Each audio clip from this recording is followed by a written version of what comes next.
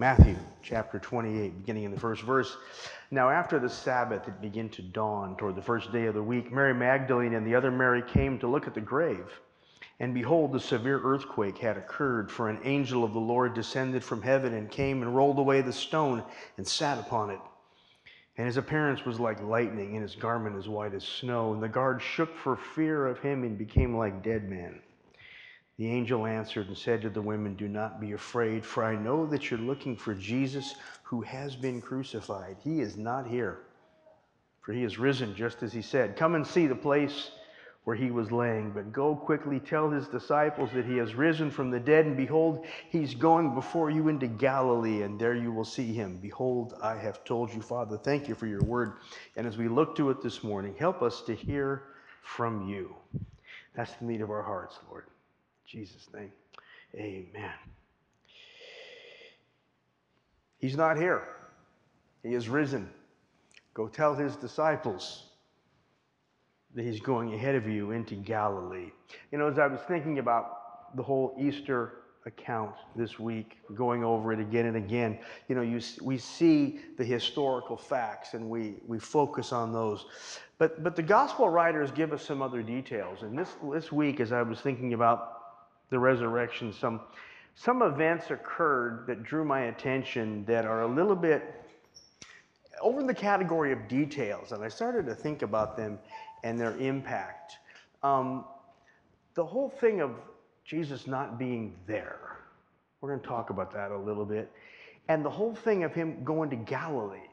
Go up to Galilee. Jesus will be waiting for you there. I started to think about that. So that's what I want to talk about this week. To do that first, again, we need to create kind of a timeline. If you think about the resurrection account and what happened, we come up with a pretty good timeline. It's not exact, but it serves our purposes. First, we have the resurrection. That is the most important thing. The factual, hard history of the resurrection. All right? Without that, none of this matters.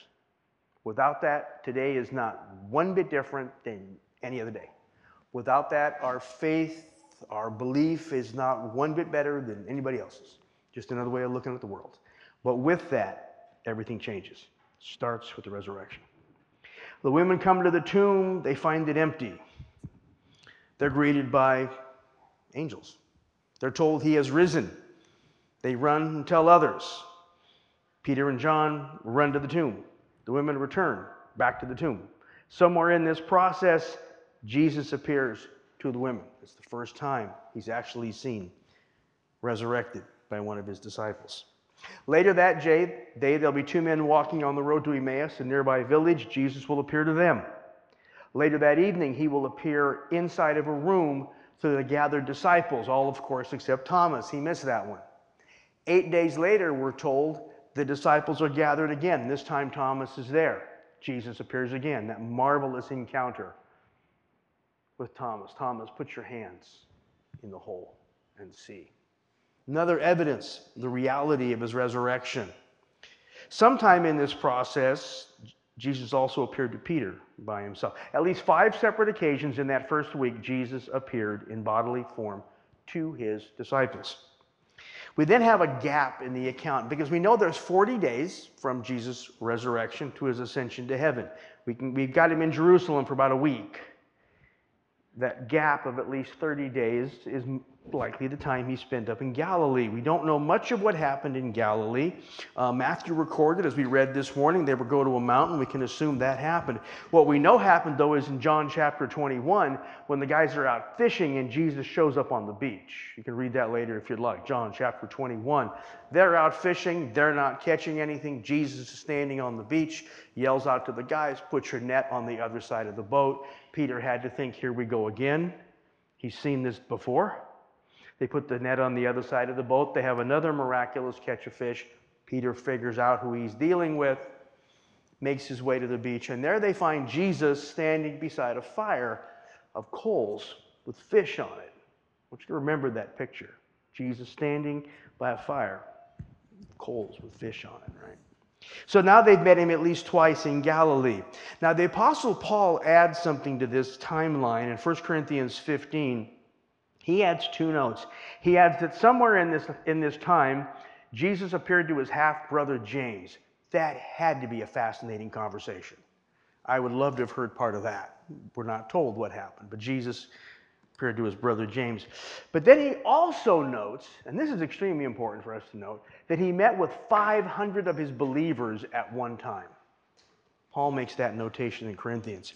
So with that timeline, what can we say about Jesus after the resurrection?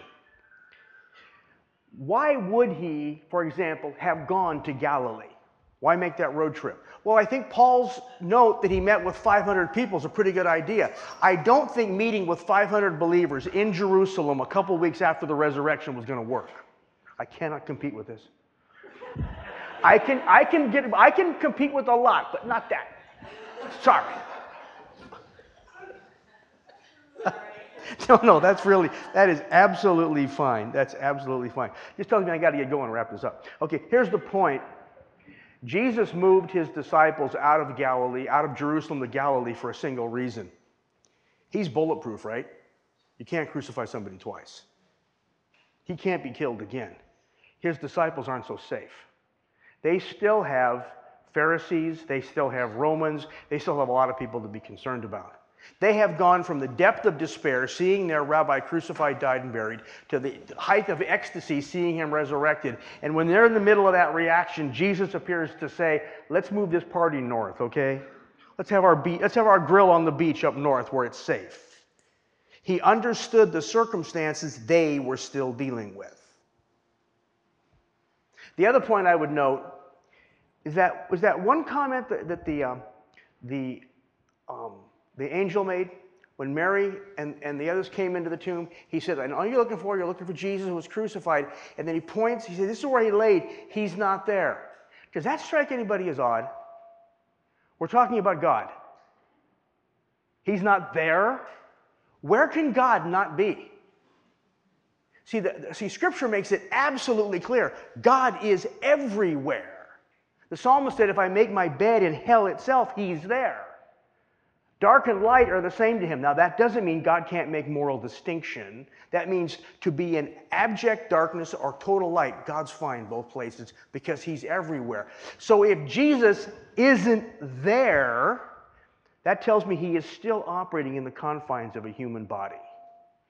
Even in his resurrected existence, at least up until the ascension, he is still operating in the confines of a human body. And this is why it's important. How did he get from Jerusalem to Galilee? He walked. He walked. He's operating in the confines of a human body, which means that roughly 3-day journey, which is packed with people, because there were a lot of people in Jerusalem for Passover, and they're making their way north. You're either on the coastal road or the inland road, a lot of people on that road, and Jesus is walking by. And most of them knew about the crucifixion, and they'd heard the rumors of the resurrection. And they're walking along the road, and they see, Jesus, I thought he was dead. Or put yourself, and this is where I want to go, and we'll wrap up with this. Put yourself in a little village in Galilee. You were one of them that didn't go to Jerusalem for the festival. A lot of people didn't go. They didn't always go. You're one of the people that didn't go to Jerusalem to the festival. So you're sitting in a quiet little seaside village somewhere on the Sea of Galilee doing whatever it is you do. Doing whatever it is you do. I happen to have my portable Euro stand there, and I'm making Euros. I'm going to sell Euros to the crowd going by. Right? That's what I'm doing. But you've heard what happened in Jerusalem. You heard what happened to Jesus. Process that thought any way you would process that thought if you were there. Maybe your thinking is, I can't believe they do it to him. Maybe your thought is, I had it coming. Whatever you were thinking, think those thoughts. And suddenly you get down to the beach and you see someone you recognize to be Jesus making a fire. Throwing some fish on that fire and cooking breakfast for a bunch of fishermen. Put yourself in that situation. And now you realize he has just turned his towards you and he's coming towards you. And he starts the conversation. What is said?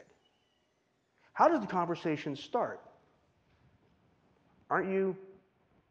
Yeah, that's what I thought. Didn't they? Yeah. Weren't you?